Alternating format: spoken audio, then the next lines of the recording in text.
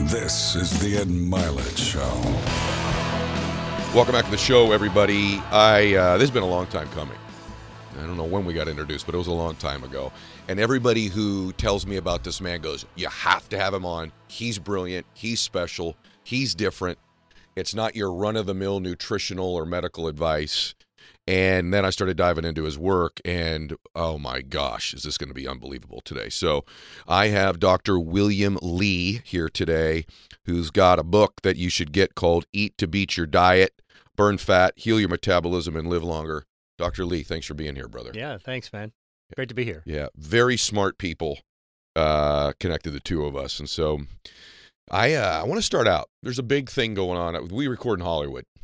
And so everybody out here is thin and losing weight, and a lot of them are doing it with these different shots that people are taking. I don't know if it's Ozempic or whatever these different brands are. That's just naming one of them.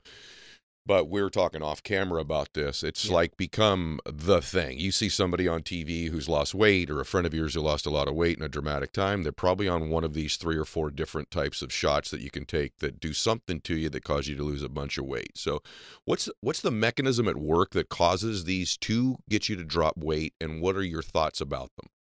Yeah, well, first of all, this is sort of like the biggest new trend that has, that's always populated the weight loss industry, and the people that follow them, which are millions, maybe billions of people actually that are pay attention to it, because weight loss is such or obesity is actually a growing problem.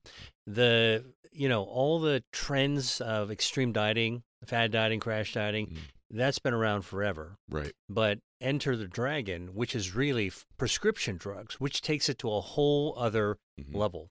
The last time prescription drugs became popular was the opioid epidemic. Yeah. Okay. And I want to actually call out that because, it takes a physician to be complicit, to say, all right, the patient wants something, I'm going to give it to them. And if it's the right medical reason, and there are people who might require a medical intervention to manage their obesity. But it might also be surgery, it might be counseling, it may be these prescription drugs. And that's what the FDA approved at least one of them for. But the problem is when patients or the consumers demand the drugs, and then, the medical community has to serve them up by writing prescriptions. I got a concern with that. Okay. And, I think that's what we should talk about. What's your concern? So some of these, I think actually all the way back to Fen-Phen days. I'm old enough to remember that, where that was the weight loss thing. Now that was a mechanism of action that was causing heart attacks. People were dying from it. So now, just so everybody knows that, and I think most people do, but I think oftentimes, if you live in certain parts of the country, things spread slower, right? But so there's a shot that you can take every day. That's one of these injections that many of my friends are on that are in Hollywood, or that are just everyday people that have lost a lot of weight. There's another one that's a once-a-week one. I think that's the Ozempic one, and I don't know that I should be using specific names because I'm probably wrong. But so the concern you have is that that we don't know the ramifications of taking these medications yet, or that you think because they were really prescribed originally for morbidly obese people to lose weight to save their lives. Well, here's the thing. These drugs were originally developed to treat people with diabetes. Okay. They were not intended to actually treat people who are obese. And in fact, these drugs have become so popular that diabetics actually are having difficulty getting their hands on the medicines to treat their diabetes, right? So this all goes back to metabolism, which is really what I wrote my book to be. We're going to get right into that. We're going to dive into that. But it's really relevant because the bottom line is that our body is hardwired to be able to control metabolism in reasonable ways. And what's connected to our metabolism is the fuel that we eat, which is food. And food is often demonized as the reason that we become, we gain too much weight or obese, or the corollary is actually, we should find ways to actually combat our obesity by cutting off our willingness to actually eat. So that's basically how these drugs work. They're called GLP-1 agonists. What that means in layman's terms is that we got a receptor in our brain. Yes. GLP-1. And when you actually pull that trigger of that button in our brain, it actually blocks your appetite. So these drugs fundamentally just keep us from being hungry. Wanting to eat. However, anecdotally, maybe I'm wrong. You correct me if I'm wrong. And by the way, even if you correct me if I'm wrong. friends of mine who have taken these medications get very sick for the first few weeks they're on them. I mean, we're talking about violent vomiting. There's something happening beyond just the brain blocking your desire to eat, because people, I mean, I know people that got very, very sick, can't tolerate them at all. And the doctor will tell them, no, if you just grind through another 2 or 3 weeks, the vomiting, the stomach irritation goes away. So is there something else at work happening beyond just the blocking of the receptor that's caused them to get sick? Well, here's the thing. These receptors in our brains are not all or nothing, isolated switches. Okay. The receptors in our brain, like GLP-1s, connected to our other hormones that control our body. So when you actually start pushing that button all the time, you get a domino effect of other things. And again, there are people who actually could benefit from these prescription medications, including diabetics. And so I think the issue is that it needs to be done under medical supervision. It is not necessarily a one-size-fits-all solution. There are side effects you have to manage, and including some of the adverse events that you're just talking about, which are things you don't want to have happen. And there are other ways, maybe I would say better ways, more ways that are actually more aligned with our humanity and our human nature, which is that, look, you want to eat the right foods. You want to eat at the right time. You want to eat. You let your metabolism do the heavy lifting for you. There is an alternative to prescription drugs. So the fact that sort of there's a stream of people lining up to get these medicines does concern me as a medical doctor and as a scientist, because this is not what it's designed for. Sort of people that are not, who want to just get radically thinner, as opposed to people who have a medical condition with obesity. Number two, it does cause, every drug has effects and side effects, and I'm concerned about the scale of their use causing side effects. And number three, we don't really know what the long-term effects might be in people who don't have diabetes. Okay, and we're going to talk about healthy ways to lose weight as well, which is your work. We're going to talk about metabolism in a second, too. 2 more questions about these shots, these drugs.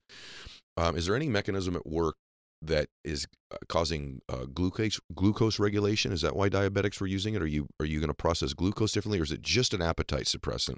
Well, it's fundamentally an appetite suppressant. Okay. So by cutting down your intake of food, including carbs, you're actually going to have a better shot at actually getting your metabolism right-sized, let's say. Okay. But here's the other thing. Like my background's in drug development. I worked in biotechnology for almost 30 years.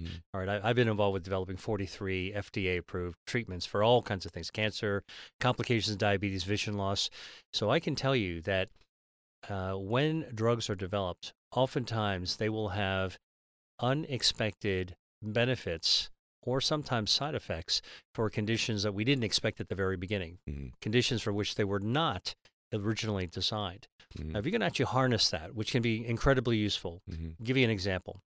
Metformin, which is also a diabetic drug, actually now been shown to reduce the risk of long COVID if you get COVID. It's also been shown to have reduced the risk of some types of cancer as well. And so I'm not promoting any particular drug, but there is a silver lining to rediscovering new uses, repurposed uses of pharmaceuticals. So I'm not by any means denigrating that. What I'm actually concerned with really is this sort of this widespread enthusiasm to be able to jump over better, safer, more reasonable ways to control weight and to go for the prescription drug. It's funny that you say metformin, because I've had a lot of friends who were actually taking metformin, which is also prescribed for diabetics from time to time too. But I've had friends of mine who are taking metformin get off metformin to take these shots, because it's like metformin to some extent on steroids for their weight loss. They thought their longevity. Anecdotally, last question, then I want to get into angiogenesis and metabolism, which is all related, by the way, which is all related to this too. Okay, I know it is. That's why it's. I wanted to start with the thing I know most people's minds. So this is just another anecdote. The people that I know that have taken, this is probably a terrible thing to say, have lost weight, okay, but they don't look right to me. I'm just telling you aesthetically, like they don't look healthy. A lot of people have said the same thing to me, like, yeah, Sarah's lost all this weight, but it doesn't. Is it just because she's nutrient deficient now? Is that what I'm probably seeing on their skin or their? They don't look like. I've had friends that have lost weight by working out and eating right, and they look a lot fitter and better than the people that I've seen that are on these shots, which is literally probably millions of people now. They don't look as healthy to me. Is that because there's just a nutrient deficiency, do you assume? Well, there's probably a lot of different things that are going on. Number one, to be fit and to be healthy, we want to eat food. Like, we want nutrients to go into our body and our body to regulate it in reasonable ways, okay, with reasonable behavior. So when you actually take a medicine, a shot, that actually keeps you from wanting to have your nutrients, you're actually blocking that human instinct to actually get what you need. You know that whole saying of listen to your body? Well, this actually basically just puts earplugs into listen to your body. You can't hear what your body says anymore. So number one, there's nutrient deficiency. Secondly, honestly, to artificially promote weight loss in the manner of these prescription drugs, in people who don't need it medically, again, I'm just keeping that caveat, the people, you've heard of, I think it's called Ozempic face. Like, you lose weight in weird places first. Yes. Right? And so you don't look right. Yes. And, that's what happens when you start messing with the body's engine, right? You're actually forcing it to do something that's not natural for it. You're going to lose weight, but we want to actually lose weight in more balanced ways that are good for our body and are good for our mind and good for all the other systems. And number three, again, this back to the side effect. There's no drug that I know, no prescription drug that I know does not have side effects. And I guarantee you the people who are getting these prescription drugs are not taking the package insert out, which is that folded up piece of paper from the drugstore, and reading that whatever 5-point type that, that you need a magnifying microscope in order to be able to read. It's important to do that. Yep. Right? So, and my big question is, are the doctors that are prescribing, are they actually adequately informing and instructing and following them up? Well, you wonder, and by the way, you're the researcher, you're the medical doctor, which is, the combination is very unique, that he's also been a researcher and a medical doctor. I am not, and so I'm certainly not making any recommendations one way or the other, and that's why I asked you the question. I'm just anecdotally know a lot of people on these shots, and something doesn't seem completely healthy to me about the way they look.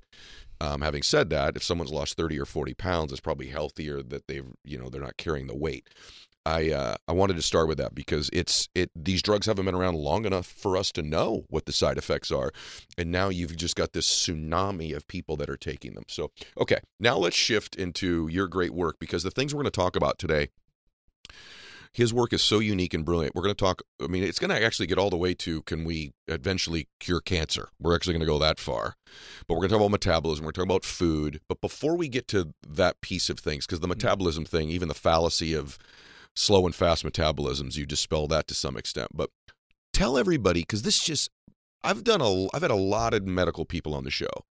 And I've had a lot of anti-aging people on the show. And because it's a part of the work that fascinates me. The concept and process of angiogenesis I had heard of before, but I didn't really pay a lot of attention to it. So for the edification and education of the audience, what is angiogenesis and why is it relevant? All right. Angiogenesis is a Greek term. Angio, blood vessel, genesis, how they grow. Very simply, it's how our body controls and grows our circulation. And why is angiogenesis, why are blood vessels important? It's because we've got 60,000 miles worth of blood vessels packed inside our body. And that's why, no matter where you cut under your skin, you're going to bleed, right? Now, and then the deeper you cut, the more you're actually going to bleed. So we've got layers and layers and layers and layers. In fact, this is so extensive a network that if you were to pull out every blood vessel in your body and line them up end to end, you would form a thread that would wrap around the earth twice circumference.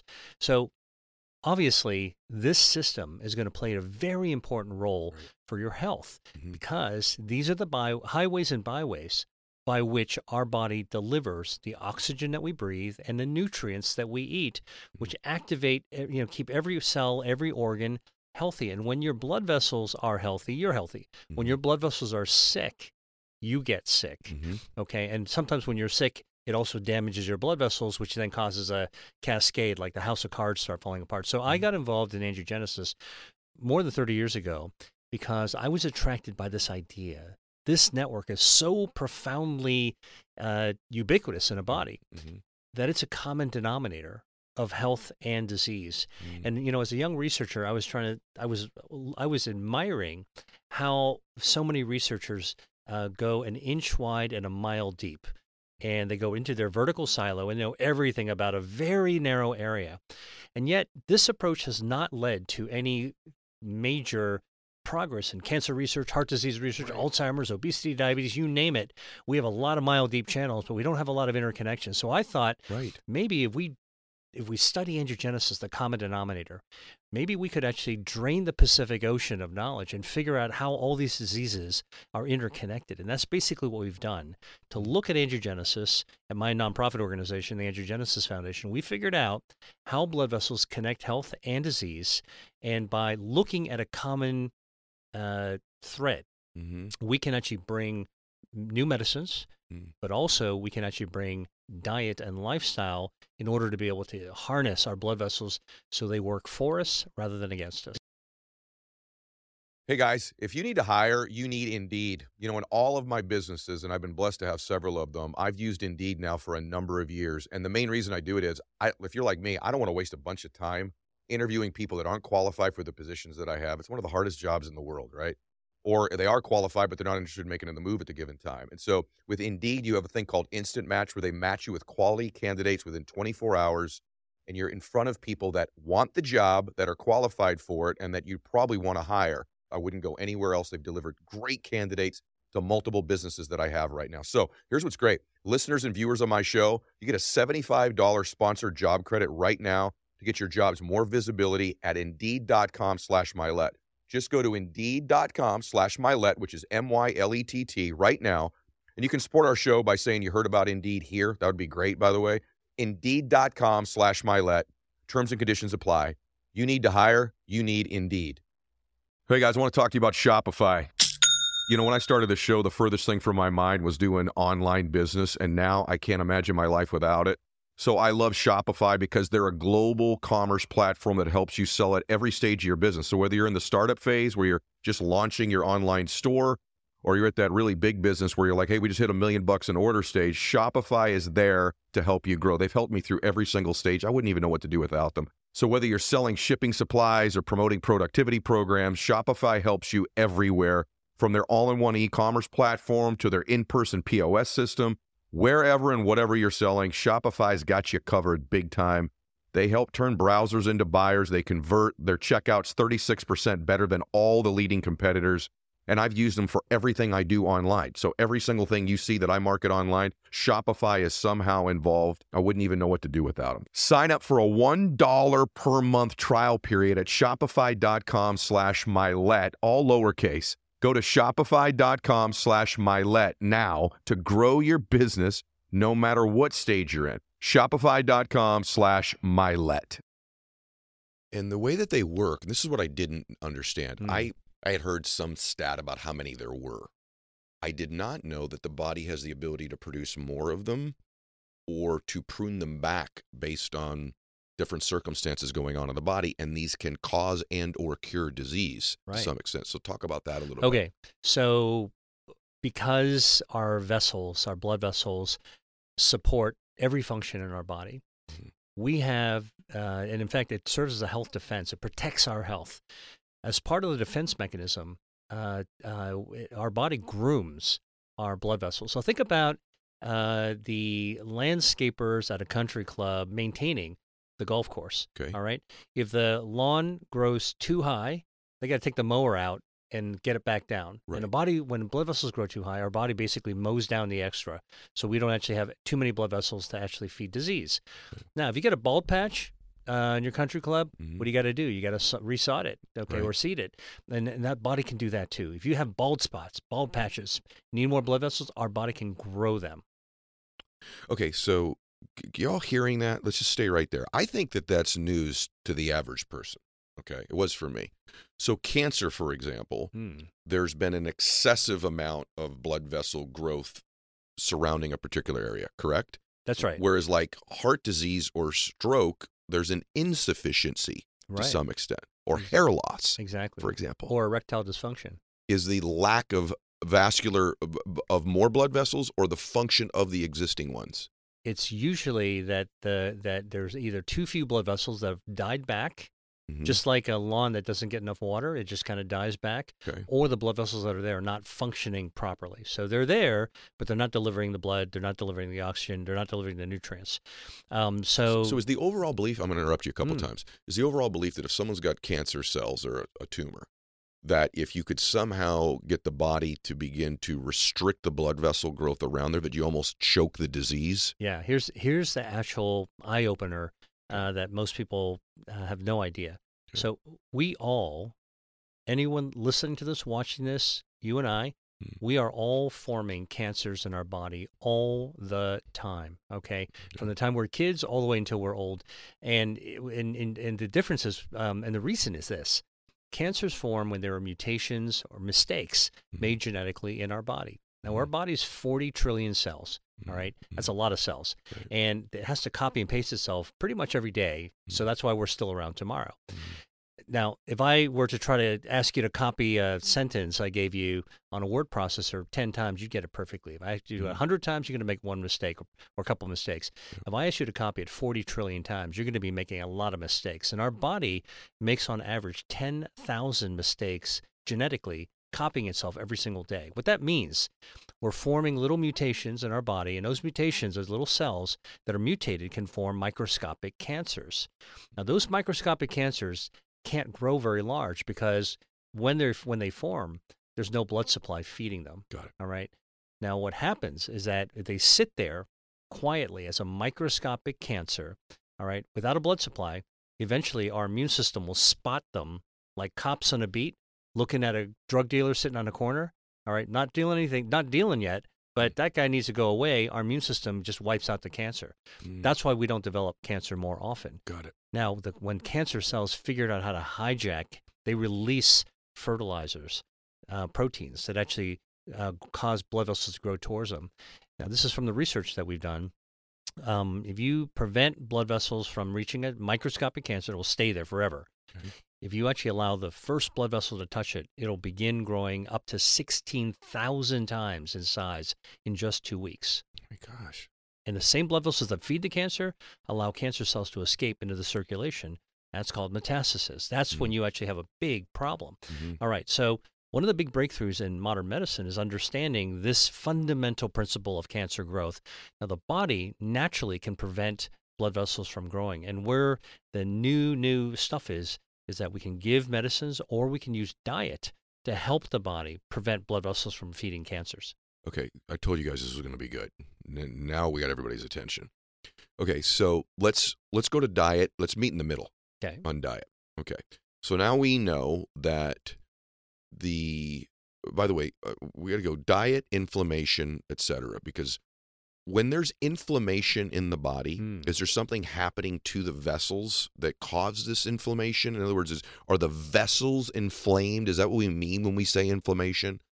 Yeah, actually, so blood vessels are just there from the time we're born, and they're functioning without a traffic jam. All the blood cells are moving through it, delivering what it needs to deliver. Okay.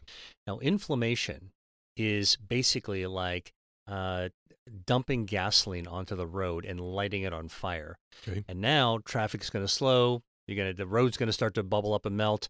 Traffic's going to stop, and you're going to have all kinds of problems. You're not going to be able to drive right through. And so inflammation at a local area, like in one spot, is bad enough. Okay, and what's a good example of inflammation that everyone can relate to? Think about it when you have when you need a root canal. All right, you've got inflammation in the pulp of your tooth because the bacteria has gone down there, and now it's inflamed. It hurts like stink. Yep. Everything is disrupted. All the blood flow is disrupted. Everything. You got to drill that out in order to be able to actually fix it or just remove the problem. Now, that's only one spot. Now, think about whole body inflammation. Systemic inflammation. All right, systemic inflammation is like a campfire that you would normally just tell ghost stories around and then put out before you go into your tent. Instead, the fire jumps out of the campfire, ignites the woods on fire, and now you've got a forest fire, and it's everywhere in your body. You're not going to feel great, all right? And a lot of people are walking around with chronic inflammation. We can measure it in a blood test. You can see markers of inflammation. But inflammation can trigger more blood vessels to go into cancer. Inflammation can damage blood vessels. So inflammation in no way, shape, or form is good for vascular health. Inflammation is important in the body, like pinpoint to wipe out an infection, and then it needs to go away. Got it. So chronic inflammation is just a bad thing. Okay, so does food affect inflammation in the body? 100%. Okay, let's talk about that. Go. Let's first talk about foods that can cause inflammation. Yes. So it turns out that many of the foods that we already know are not so good for you. Fried foods, ultra-processed foods, sodas, they all actually have been shown to trigger inflammation. And this has been studied in the lab. It's been studied in human clinical trials. You know, you have a little bit of extra inflammation in your body every now and then. Mm-hmm. Probably not a big deal. But think about how we abuse our body by eating ultra-processed foods all the time. Junk food, fried food, sodas. I mean, I know people who, used to have 2 6-packs of sodas every single day. Yes. All right. You're real big on sodas, no bueno, right? That's a big one on your list. Well, the reason that soda's bad, I call it out, is because a typical can of soda has about 9 teaspoons of granulated sugar worth in it, right? So if I were to actually give you a soda, and you pick the one that you like, and we all grew up with soda. It's a hot day, you want to slake your thirst, you down a can of soda. It's very natural. However, if I gave you an empty glass and I put 9 teaspoons of sugar in it and say, hey, Ed, eat this, and you're going to say, no way, man, I'm not going to do it. So this is sort of the sneaky thing about appreciating what we're putting into our body. And by the way, when it comes to food and health, it's not just about the food. It's about how our body responds to what we put inside it. So when you put ultra-processed foods with artificial chemicals, preservatives, flavorings, you put a lot of extra added sugar, and fried foods, which, by the way, taste great. I love a crunchy fried food like everyone else. Look, go to the carnival every now and then and knock yourself out. But I'm talking about daily consumption of this stuff or regular consumption of this. What it does is it sets your body on fire. All right. Okay. Now, your body will naturally try to lower inflammation by itself. It's got the switch to kind of, it has a fire extinguisher to put out the fire. Okay. All right. But if you actually continuously pound away by igniting a new, you are your own arsonist lighting up fires. All right. Your body's eventually not going to be able to win that battle. So that's one thing, is by cutting down and cutting out the foods that actually spark inflammation. Okay. The other side of the equation is that, and this is the good news part, this is the silver lining. Researchers like myself have actually been showing that there are lots of foods that can actually have natural anti-inflammatory effects. And guess what? It's not just kale, although kale can do it too. Not just broccoli and kale, all right? But lots of tasty foods, everything from tomatoes to watermelons to guava, pineapples, you name it. The foods that actually we like to eat that are tasty, they happen to be whole foods. They happen to be fruits and vegetables. You can find them in the regular grocery store. They don't cost a lot of money, but they're very common in traditional food cultures in the Mediterranean and in Asia. I think that's part of what we've done. We've drifted far away from the roots of our humanity into this sort of mechanized industrial wasteland that actually is very pro-inflammatory. And if we just kind of rediscover our own past, you just got to go to traditional Mediterranean or Asian cuisines. You'll actually find, these are blue zone cuisines, by the way, as you've heard, where people actually live long and healthy. Right. The blue zones. This is like the Mr. Spock of health is live long and prosper. That's where these guys are. They're not doing anything special. They've got anti-inflammatory ingestion most of the time. They're exercising, sleeping. They've got good lowering their stress, and they're eating whole fresh. Let me ask you that about exercise. Yeah. Can exercise cause inflammation? Very interesting. Yeah. So when you work out to exercise, you're actually breaking down muscle if you're deliberately exercising. Yeah. And why you build up muscle, which is what we're looking for, usually, looking better, bulking up, all right, is actually we've broken down the muscle and the body naturally repairs itself, regenerates. Yeah. And during the regeneration, you're growing new blood vessels to grow more muscle. You're actually recruiting stem cells. These they're all packed in our bone marrow, and they come flying out like bees in a hive in order to regenerate the muscle that got broken down. So it's sort of like one step back with working out, and then 2 steps forward, and you're building up new muscle mass, new blood vessels, stem cells are regenerating the muscle, and you're going to be bigger and better. So the recovery process is the beneficial stem cell blood vessel process. Right. The breaking down, though, I just wondered. This is a super layman question, but a lot of the same people who break their bodies down eat a lot of processed foods because they're eating a lot of protein bars and processed stuff like that. So I've just recently thought, all these real fitness folks, they drink a lot of pre-workout, right? Pre-workout stuff that's got all that crap in it or sugar in it, or, and then they break down the muscle and then they're eating a protein bar. And so it's a lot of the combination I just wondered about. I've never asked anybody that's been on the show. Look, here's what it is. The whole fitness industry, bodybuilding, weightlifting, high performance world, is all about trying to break down the processes of growing muscle, improving fitness and endurance, and seeing if we can actually add the specific things that we've identified to enhance that process.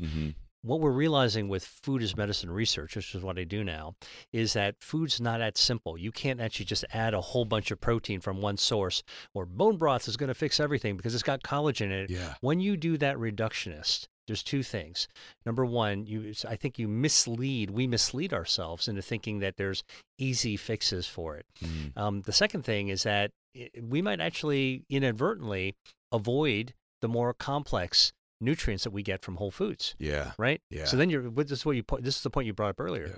By being hardcore and focusing on a few products to build yourself up one way or the other, you might not be actually eating a balanced meal. So you're missing nutrients. And it's not just, the macros.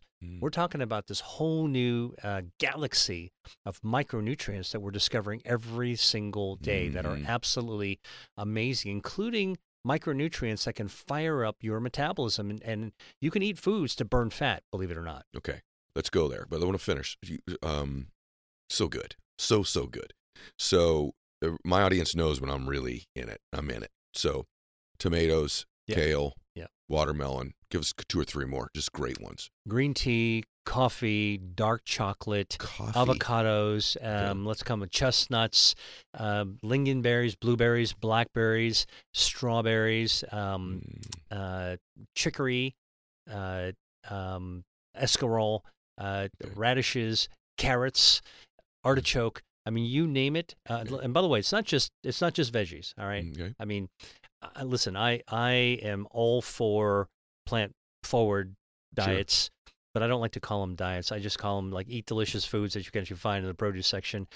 But actually, it turns out that seafood, fish, omega-3, marine omega-3 fatty acids, not just fish, shellfish, crabs, crustaceans, squid, octopus, things that you would find on the typical coastline.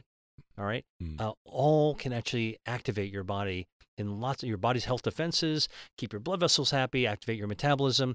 Yeah. This is what we're discovering is that whole foods prepared in healthy ways, delicious healthy ways, actually can do more for your health than, as we started this conversation off, a single injection that cuts off your appetite. Yeah. Okay. So we're going to talk one more question before foods that go into metabolism. Yeah. But I want to ask you, I want to go back to the soda sugar thing that we were talking about earlier. So friends of mine go, yeah, that's why I don't drink Coke anymore. I drink Coke Zero. Or it's why I put stevia in my coffee and not sugar. So there are sugar substitutes now. Are any of them better than other ones that you would recommend? Or are there some that are just as dangerous as the sugar? Because a lot of the stuff we eat that we go, hey, it's got less carbs or protein. It's got these substitute sugars in them. Right. I'm thinking of stevia, Splenda, these various other ones. Is raw stevia better than is there any of those any good? Look, it's a big question, right? Because our bodies, our brains naturally crave something sweet, right? And it's hardwired into us to like search out for energy. So so I don't like to demonize food, but I do want to call out specific foods. By the way, for sodas, like regular sodas, it's not just that it's got sugar; it's got a lot of sugar. Okay, it's the quantity, the volume, and the frequency. The dose makes the poison, as they actually say in medicine, right? A little bit, not so bad. Once in a while, huge amounts or on a regular basis. That's where you get into trouble. Okay. So the added sugar overwhelms your metabolism and derails your metabolism. So that's no good. Okay. Now, what about those artificial sweeteners that are so popular, the zeros? It turns out that, by the way, I was in medical school years ago when they first started put these non-nutritive sweeteners, artificial sweeteners in sodas. Something didn't sit well with me from the get-go. Like the Sweet and Lows back in the day. It doesn't, you talked about like people that it's like, something's a little off. I always felt like when I tasted like artificial sweeteners, like the diet sodas, it's not the real deal. I'm not getting satisfied myself with the purity. Like the experience wasn't real. All right, it's kind of like virtual sweetness. Okay, it's true. Right. Yep. And here's the thing, and we're beginning to discover this now. Certain people who take, some people who actually drink artificial sweetener sodas, they actually gain weight. And that was a big mystery. Like, wait a minute. Right. There's no calories. It's called zero for a reason, right? Well, it's true that there's no sugar in there that would actually spark your insulin and, cause you to kind of have extra fuel in your body. But here's the problem. It turns out these non-nutritive sweeteners, and this is very new research, tumbles down, unabsorbed by your body. Insulin doesn't rise, but they tumble down to your lower gut, your colon, where they actually start to disrupt, poison your gut microbiome. Oh boy! They actually destroy your gut health. And so, although a lot of the big soda makers actually say, well, the evidence isn't in yet. I'm a researcher. I can tell you, I got to call a shoe a shoe. The data is pretty compelling. Whether you're talking about aspartame, sucralose, saccharin, you start naming them, make the list. And in fact, I've started to see things like stevia also in this category. Some of the research is being done now. It's new research, but it's starting to build up. The evidence is starting to build up. All right. The smoking gun is starting to appear, is that these non-nutritive sweeteners don't actually cause our insulin to spike, but what happens, they damage our gut microbiome, healthy gut bacteria. When our ecosystem of healthy gut bacteria is damaged, we're not gut healthy. Turns out our gut microbiome helps to streamline our metabolism, helps us our glucose sensitivity, helps our insulin. So you start damaging that, guess what? You're going to start gaining weight. Yeah. Your metabolism's derailed. So inadvertently, ironically, you miss the sugar hit. Yeah. But you still wind up gaining weight, and your metabolism is still messed up. Really interesting. So, hey, guys, when I love technology and a great idea revolutionizes an old industry. And by the way, if there's an industry that needs a revolution, I think you'd agree with me, it's the healthcare industry. It's not easy to find good doctors. And by the way, good doctors that are in your area that also take your insurance. And that's why I love ZocDoc. They are revolutionizing the healthcare industry and the way you get access to doctors. ZocDoc, by the way, is ZocDoc. Here's who they are. ZocDoc is a free app and website where you can search and compare highly rated in-network doctors near you and instantly book appointments with them online. Tons of different reviews on the doctors, and they're local to you. You can find out if they take your insurance. I just did it for a tear I had in my shoulder. One day later, I'm in the doctor's office getting some help, getting an order for an MRI. So go to ZocDoc.com/Milet and download the ZocDoc app for free. Then find and book a top-rated doctor today. That's ZocDoc.com/Milet. ZocDoc.com/Milet. If you've been listening or watching the show for a long time, you know what a big believer in NetSuite I am. I've been talking about them now for years. NetSuite is the #1 cloud financial system, bringing accounting, financial management, inventory, HR into one platform and one source of truth. With NetSuite, you reduce IT costs because NetSuite lives in the cloud with no hardware required, access from anywhere. You cut the cost of maintaining multiple systems because you've got one unified business management suite. You improve efficiency by bringing all your major business processes into one platform, slashing manual tasks and errors, which is why I've been using them now for 5 years myself. Over 37,000 other companies have as well. They've made the moves. Do the math. Now you'll see profit with NetSuite. By popular demand, NetSuite has extended its one-of-a-kind flexible financing program for a few more weeks. Head to netsuite.com/Milet. netsuite.com/Milet, MYLETT. netsuite.com/Milet. Really interesting. All right, metabolism. I did not know this. So, there's this adage that, hey, when I was young, my metabolism was faster. And then, I hit 30 and it slowed down. or so-and-so's got a faster metabolism than I do. So the first thing, let's establish a basis that your research tells you that there's really like 4 phases of metabolism or 4 types of metabolism. That's not necessarily true, these adages of age and metabolism necessarily, correct? That's right. This is huge, everyone, right here. Huge. Listen, I'm gonna throw myself under the bus as somebody who went to medical school and went into practice, and I keep up with medical research. I thought the same things that everyone else thinks, is that, somebody skinny has got a fast metabolism. They don't need to worry about the food they eat. Right. Somebody who's heavier, they got a slower metabolism. I also thought that people reach middle age, their shape's going to change, their metabolism is going to slow down, and it's just natural, and that's the way it actually is. Mm-hmm. Well, I can tell you everything changed about 2 years ago when a massive research study, in fact, the largest study of human metabolism ever conducted, was published in the journal Science. Now, Science is a journal, medical journal, a scientific journal that publishes fundamental human discoveries. Things in science change the way we understand who we are and the world around us. All right. So it's a big study, and it was led by a researcher named Herman Ponzer, who's at Duke University, and he actually led 90 other researchers. This is a big research study. Usually you got a handful of people involved with the research study, 90 people, researchers from 20 countries, every continent except for Antarctica, okay? No researchers on the ice, okay? No one wanted to go there to do it. But 20 countries, and they studied 6,000 people, all right? And they studied them all the same way for metabolism. So this is the largest human metabolism study. They gave everybody a drink of water, okay? And that drink of water, what they did was really clever, all right? They, the scientists manipulated water, which is H2O, H for hydrogen, O for oxygen. They tweaked the hydrogen, tweaked the oxygen, so you can measure them, all right? Okay. And so they gave everybody the drink of water, and they measured the metabolism on their breath. When their breath comes out, how did the body's metabolism change the hydrogen and the oxygen, process it? You can measure it in the bloodstream. You can measure it in your urine.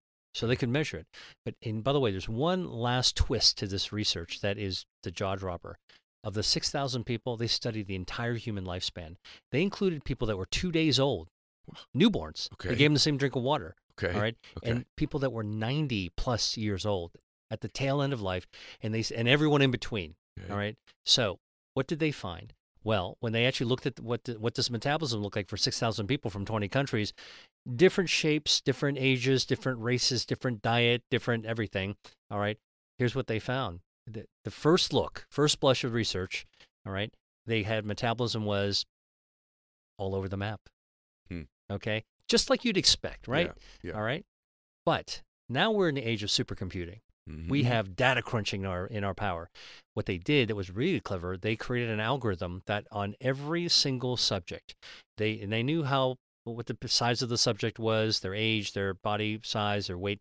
They could subtract from their metabolism output the effect of excess body fat. And when they did that 6,000 times, okay, and then they said, all right, when we remove the effect of excess body fat and metabolism, what does it look like? It was like pulling the cloak off the statue of David for the first time. What they found, and this was the mic drop for human metabolism. They found that all humans are born with the same metabolism, and actually we all go through 4 phases of metabolism over the course of our life. Every single person participates in exactly the same way. It is the operating system, Ed, in our body, like a laptop that you buy from a computer store. If you went to the computer store, I went to the computer store, bought the same model of laptop. Yeah. You went to your house, I went to mine, plugged it in, booted it up. The operating system would make it run exactly the same way. And that's exactly how our metabolism is. That's crazy. All right. But you know what? Actually, it makes sense. Yeah. When we're born, our hearts and our brains, your and mine, are wired to work the same way. Our kidneys are wired to work the same way. Somehow we come up with this thing that metabolism is different in all of us, right? Well, we started to kind of make up that story because it kind of made sense. But let me tell you the real surprise. So not only let me just go through the 4 phases. Yes. All right. Phase 1 is when we're born. For the first year of life, our metabolism skyrockets like a spaceship. It goes sky high. It's 50% at 1 year old, faster than when you're an adult. And by the way, that's why it's so important, like what we're exposing our kids to.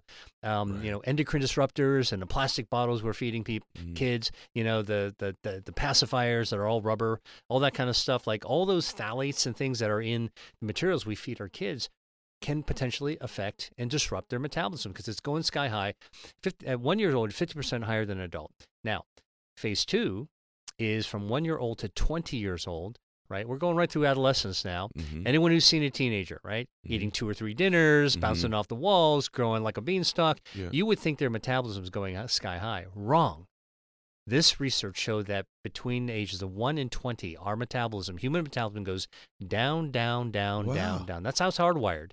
All right? You're getting bigger, but your metabolism is going down towards adult levels. Okay. All right? Now, phase 3, and again, this is really the eye-opener, I think, for the whole scientific world. Phase 3 is between the ages of 20 and 60. Guess what? That's right through middle age. Metabolism is designed to be rock stable, does not change, doesn't decrease by itself. The operating system wants to make our adult metabolism to be as stable as possible from 20 to 60, right? There is no, I'm 40, 45, now my shape, it's automatically declining. No, that's not how we're designed. All right, only at 60, in phase 4, 60 to 90, you have about a slight decrease, okay, only about 17%. All right, so when you're 90, your metabolism is about 17% of what it is when it was 60. Okay. But it should be 17% of what it is when it's 20. So really, 60 can be the new 20 if you let your metabolism do its thing. Now, what about hormone levels? Is the reason when a teenager is losing weight because they're just spiking with growth hormone? All right. And the fact that you begin to potentially gain weight in your 40s or 50s is hormone reduction? Is there potential for that? So listen, so hormones play a big role because hormones affect our brain. Okay. All those, we talked at the very beginning, we talked about the trigger that weight loss drugs are trying to push that trigger all the time, that button. All right. Well, it turns out that hormones don't just push one button. Okay, they play the accordion. Yeah, there's all the buttons are being pushed all the time, and what happens is that the tune that it plays, that accordion plays with the hormones, actually allows us to not just when you're adolescent, not just to actually start to slim down, but actually, in fact, quite differently, deposit fat in ways that are appropriate for our gender. That's why women get shapely hips. Their chest gets bigger, their butt gets bigger. All the, let's say the Renaissance idealism. Michelangelo's. That's basically all due to hormones instructing where body fat gets placed. Now, what happens, by the way, middle age, if metabolism is rock solid, why do some people actually gain weight and change their shape? Yeah. Here's what happens. Life happens. Yeah. All right? First, let me just tell you, when I say life happens, I'm talking about when you're 40, 45, most of us, we're in our careers, we got families, and we have all the stressors that derail us from doing healthy things. You've got financial stress and relationship stress and real estate stress. You're worried about your kids, right? All of a sudden, you've got so much going on your plate, you're not able to focus your attention like you were younger on working out, staying active, getting good enough sleep. And when you're stressed, you're not sleeping well. When you're not sleeping well, it derails your metabolism. Okay. And by the way, it affects your brain, so you start making different types of decisions. And now maybe I will reach for that bag of chips because it's nearby, and as opposed to doing it. And maybe I won't work out because I'm a little bit too whipped tonight to actually do that. So all those things now enter the hormonal changes. They actually... I've heard many women in middle age say this, like pickle your brain in different ways. Yeah. Okay. And so now your behavior is also going to change. So it turns out that it's not that a slow metabolism causes you to gain body fat. It's the other way around. Excess body fat causes you to slow your metabolism. There we go. So that's why when the study stripped body fat out, the readings were more consistent. So the actual presence of body fat is what's trashing your metabolism. Exactly. Right. So it's like a self-fulfilling prophecy. Exactly. Almost. Okay. So, but that's great news because if you can get rid of that excessive body fat that one time, your metabolism is just like everybody else's in your age bracket. Okay, so that's huge, number one. Just knowing that alone is a huge discovery. let's talk. We're out of time, and I want to get to a bunch of cool stuff. So let's first off, foods that immediately triggers, or anything we've missed on that will just speed up metabolism. Anything on that you want to make sure that we add prior. And then also I want to ask you about the gut microbiome simultaneously, because it's I've had Amy Shaw on a couple times, who's an expert in that. And is there something that we should be doing for our gut health in addition to any other things you're recommending that would help with metabolism, weight loss, and just overall wellness? Well, let's just dive right in for the bullseye here. Okay. Look, body fat is important to our health, because it's a padding. Our fat is an organ that actually releases its own hormones that help us draw in energy and can cooperate with insulin. Our body fat is also really unique because one of the other things it does is it can fire up. Certain kinds of body fat can fire up, and people who are in fitness will know this. Brown fat actually fires up like a gas range in your kitchen, all right? You know, like that click, click, click, whoosh, and now you can boil your water? Yes. Okay, or cook your food? Well, there's white fat and brown fat, all right? White fat is wiggly jiggly. It's under your arms, under your chin. It's a muffin top. Gets you in your thighs and your butt. All right, that's the stuff that you can see. You don't like to see. A lot of people don't like to see it, but that's white fat. But that's not it may be unsightly, but it's not the most dangerous fat. The most dangerous fat is also white, but it's packed inside the tube of your body. It's called visceral fat. And think about that as like packing peanuts inside a thin shipping box. Great analogy. You could pack a lot of those peanuts in there. In fact, you can almost crush what's inside that thin box. At arm's length, when you tape up that box, it still looks thin, but it's really, really crushing inside.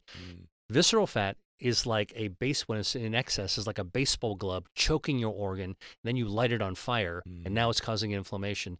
That's the stuff where you've got whole body inflammation, which sets up for heart disease, damages your blood vessels, puts you at risk for blood vessels feeding your cancer, okay, and probably dementia as well. And it accelerates cellular aging. All bad.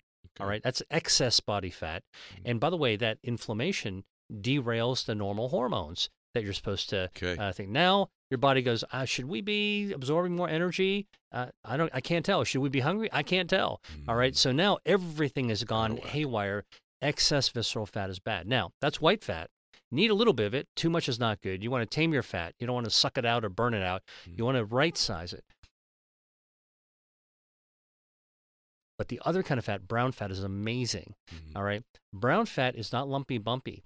And it's not close to the skin. You can't see in the mirror. Brown fat is paper thin, wafer thin, and it's close to the bone.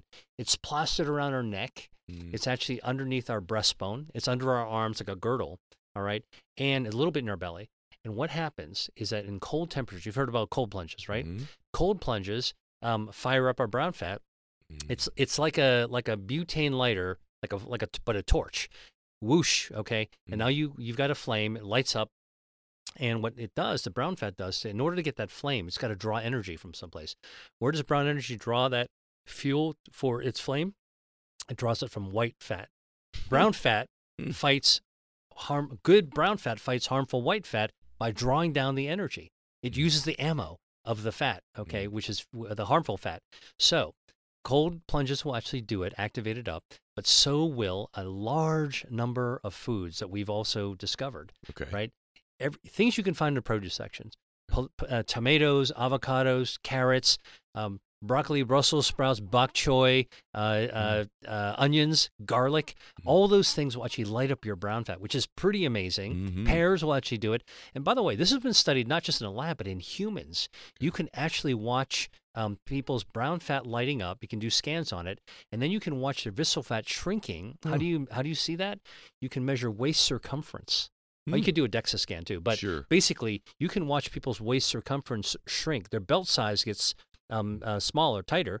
Why? Because inside the tube of your body, that visceral fat, that baseball glove, is starting to shrink. So your belt size gets smaller. Interesting. So we've actually proven this.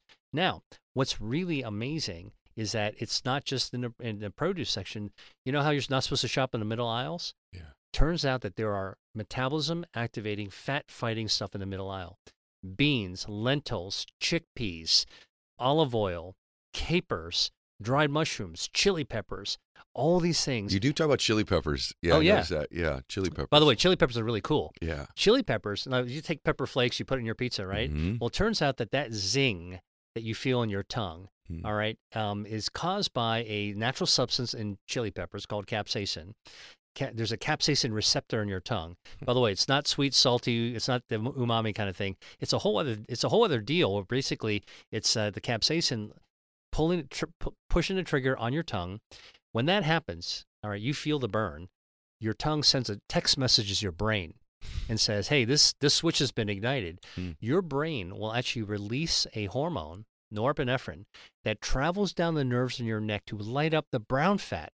Now, next time you do this, Ed, if you're actually eating some spicy food with hot chili peppers, all right, see if you can do it in a quiet room, all right, close your eyes and feel the burn, and you will feel your brain releasing those hormones going down your neck. You'll actually feel the nerves lighting up, and your brown fat will actually light up. So hot chili pepper basically is, by the way, this hormone that lights up the brown fat, it actually is a stress hormone, fight or flight hormone, which is why you sweat, which is why your nostrils kind of flare, all right? That's natural. So we're beginning to put the picture together. Yeah. It's all been hidden in plain sight. Back to this whole idea, should we be injecting ourselves with stuff that affects our brain to block our human nature? It just doesn't make sense. I have not said one food that would gain a bunch of weight, right, if you ate it, right? Exactly. Now, you can't have too much food. Sure. All right? And there's timing of food. Like there's ways to eat around the daytime to actually be smarter for your metabolism. But to me, part of our humanity is enjoying the food that we like to eat. You just said something I want to ask you. I assume that means you're a fan of intermittent fasting. You believe in feeding windows? I do. You said times of day. I do. But, here's what I tell people about intermittent fasting. Okay. It's a trend. It's a fad. It's very real. And it's very real because it's how our body is hardwired to actually work. When we're sleeping, we're actually not eating. We're fasting. And that's why they call it breakfast in the morning. But if you want to actually, and by the way, so here's the other thing. When you're not eating, your insulin goes down. Right? When your insulin goes down, your metabolism shifts gears, all right, into fat burning mode.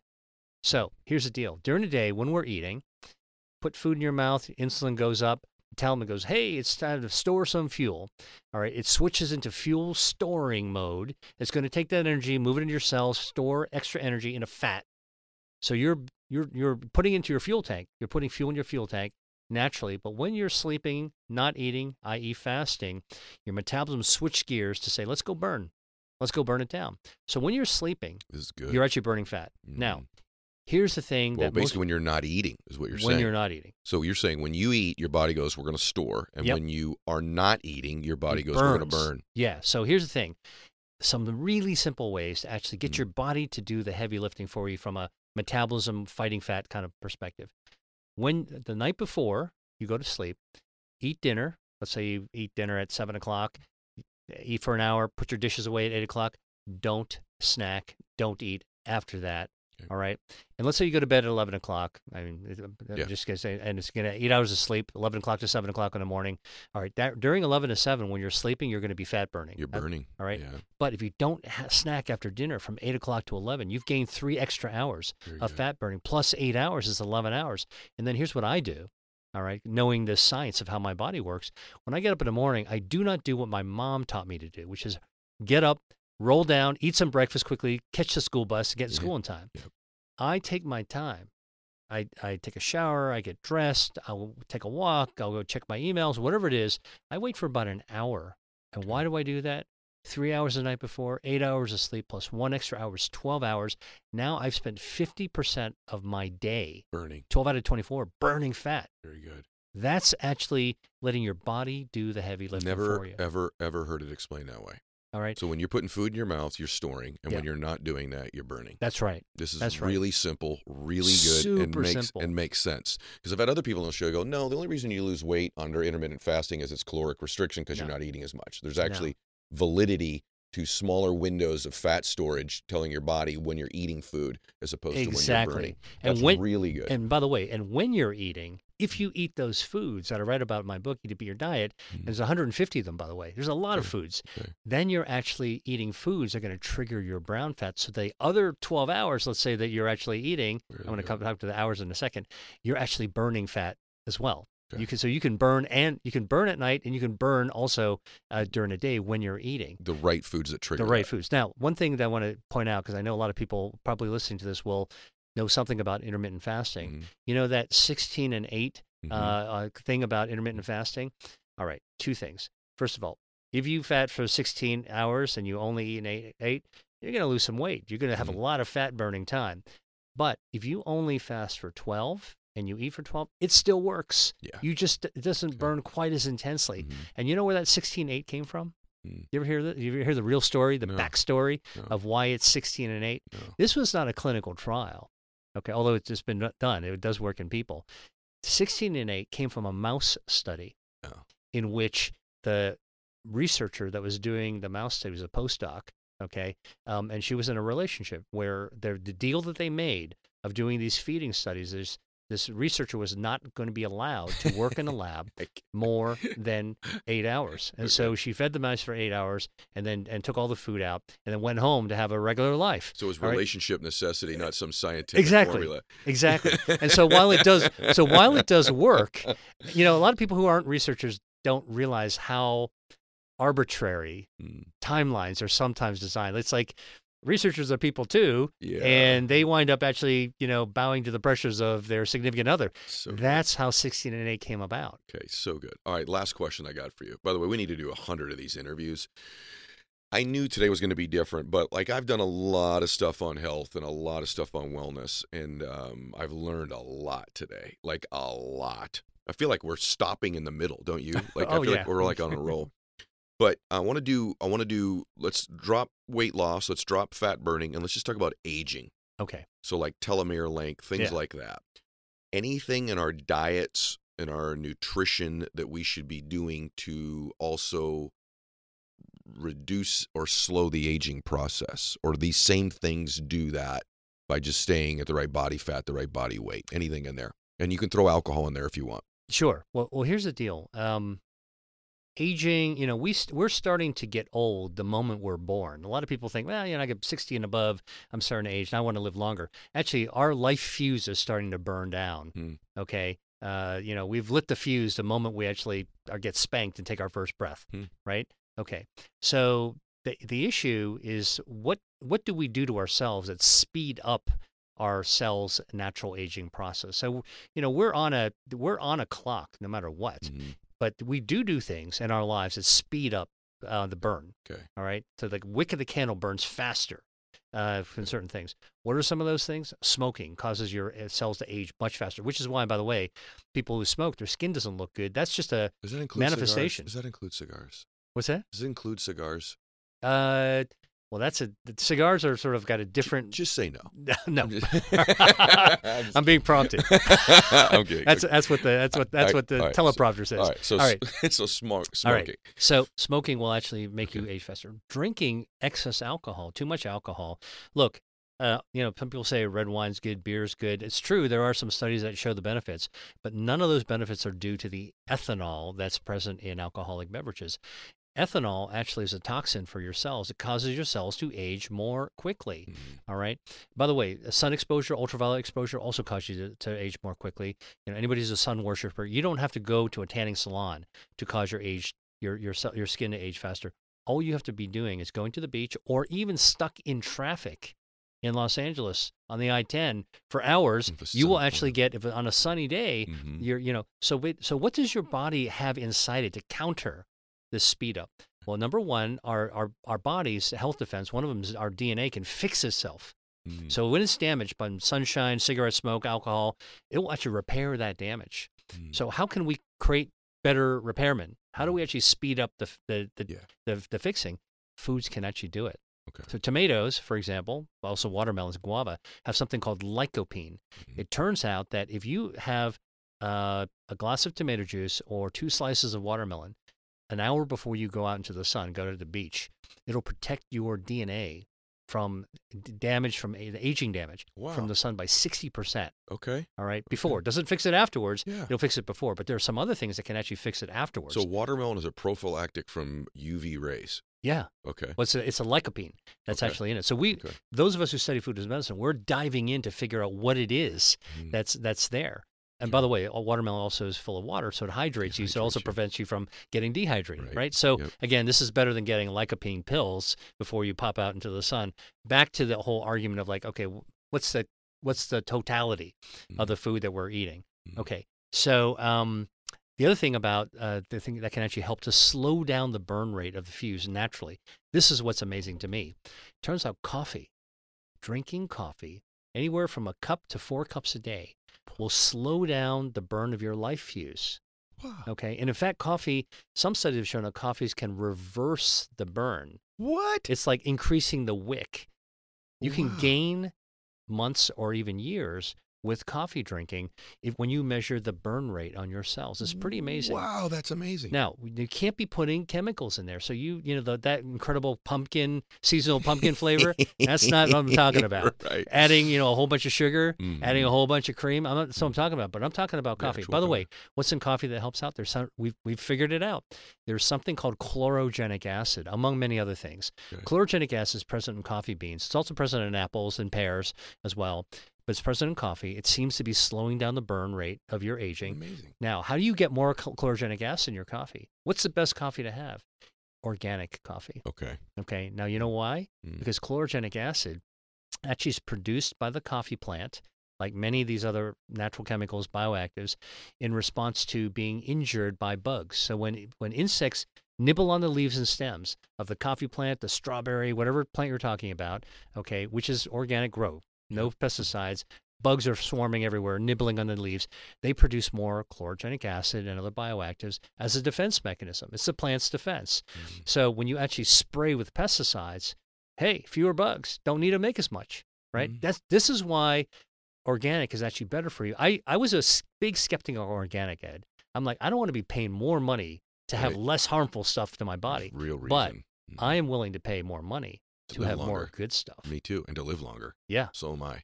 I want to say something to you. Today's episode has caused people to live better and longer. I know this. Everyone's listening. They're like, would you please have him back? Because you kind of feel like we're just getting, like we're just tapping the surface of this food as medicine. This is the idea. appetizer. This is the appetizer. I like that. See, kept the food analogy. He's good, people. He's good. I'm telling you. I really learned a lot today.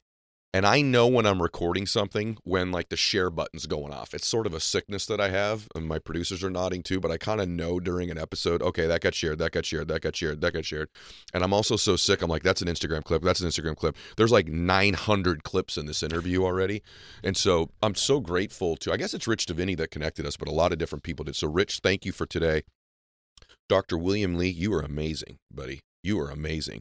And you guys should go get his book, Eat to Beat Your Diet, Burn Fat, Heal Your Metabolism, and Live Longer. Grab The Power of One More by this Ed Mylett guy while you're grabbing his book.